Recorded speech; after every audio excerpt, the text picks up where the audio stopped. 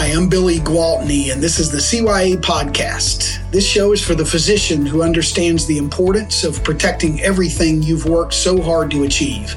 Each week, I'll bring you tips and advice to help you cut through the clutter and misinformation and show you exactly what you need to preserve your income and way of life. If you're ready to achieve the peace of mind that only financial security can bring, let's get started.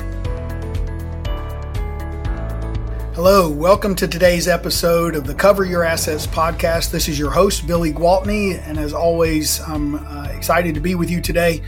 Today's topic, what are the three pillars of a top private specialty disability policy? I have this conversation all the time with clients across the country, physicians that are looking to purchase coverage and looking at what the top options are for them and what's best for them and their families. When it comes to a properly designed, true specialty own occupation disability policy, there are three non-negotiables to that contract that make it comprehensive.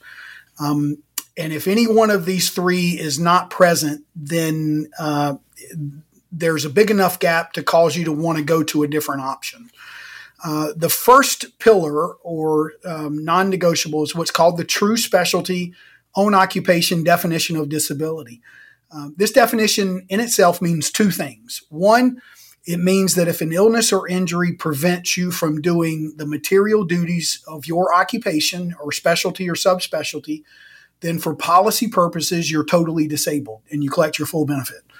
And two, it means that there's then no penalty for income you later earn doing something different. So if you're a gastroenterologist, urologist, pediatrician, hospitalist, surgeon, whatever your specialty is, if you can't do the material parts of that job, that specialty, then you're totally disabled. You could then go write a book or consult or do anything you want to do where you can earn an income and make an unlimited income. There's no cap to that income, and it will not impact, reduce, or eliminate your policy disability benefit. There are only a handful of contracts that offer that definition. That's an absolute must-have. We do have clients on claim. They all get paid. We've had clients earn money doing other things, and having the freedom to do that is really important. It's not so much about the money you can make, but outside of the true specialty definitions, if you were to go have an opportunity to consult or write a book and get paid for that, your disability policy benefits could go away, or it could change how your claim is processed. It can become a residual claim instead of a total claim, which is totally different, reduces your benefit, could potentially eliminate it. So that definition is really important. That's the first pillar, first non-negotiable. The second pillar and second non-negotiable is what's called an enhanced residual benefit, or also called an enhanced partial disability benefit. This covers partial disabilities.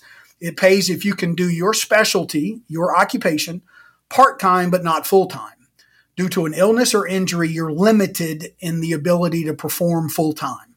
And so whatever the percentage loss of pay you experience, they would pay that percentage of your benefit.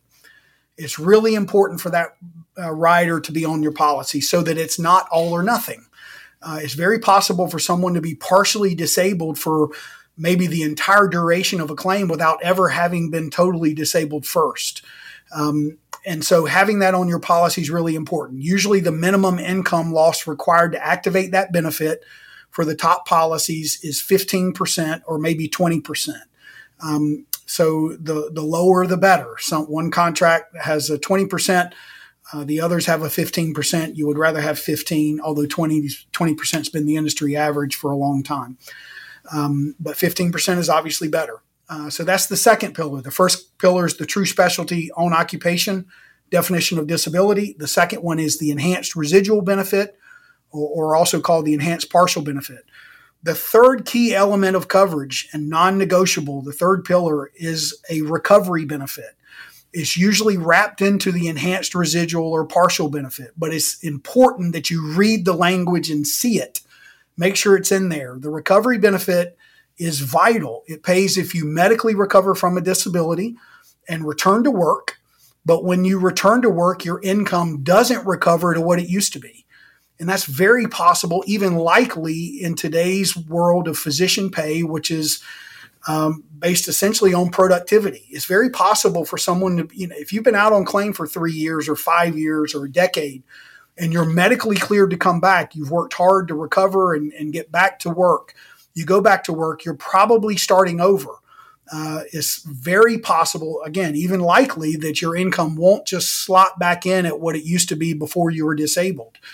And so if your policy is structured properly, you would continue to collect benefits. You would, whatever the percentage difference is between your pre-disability income and your post-disability income, they will pay that percentage of your policy benefit.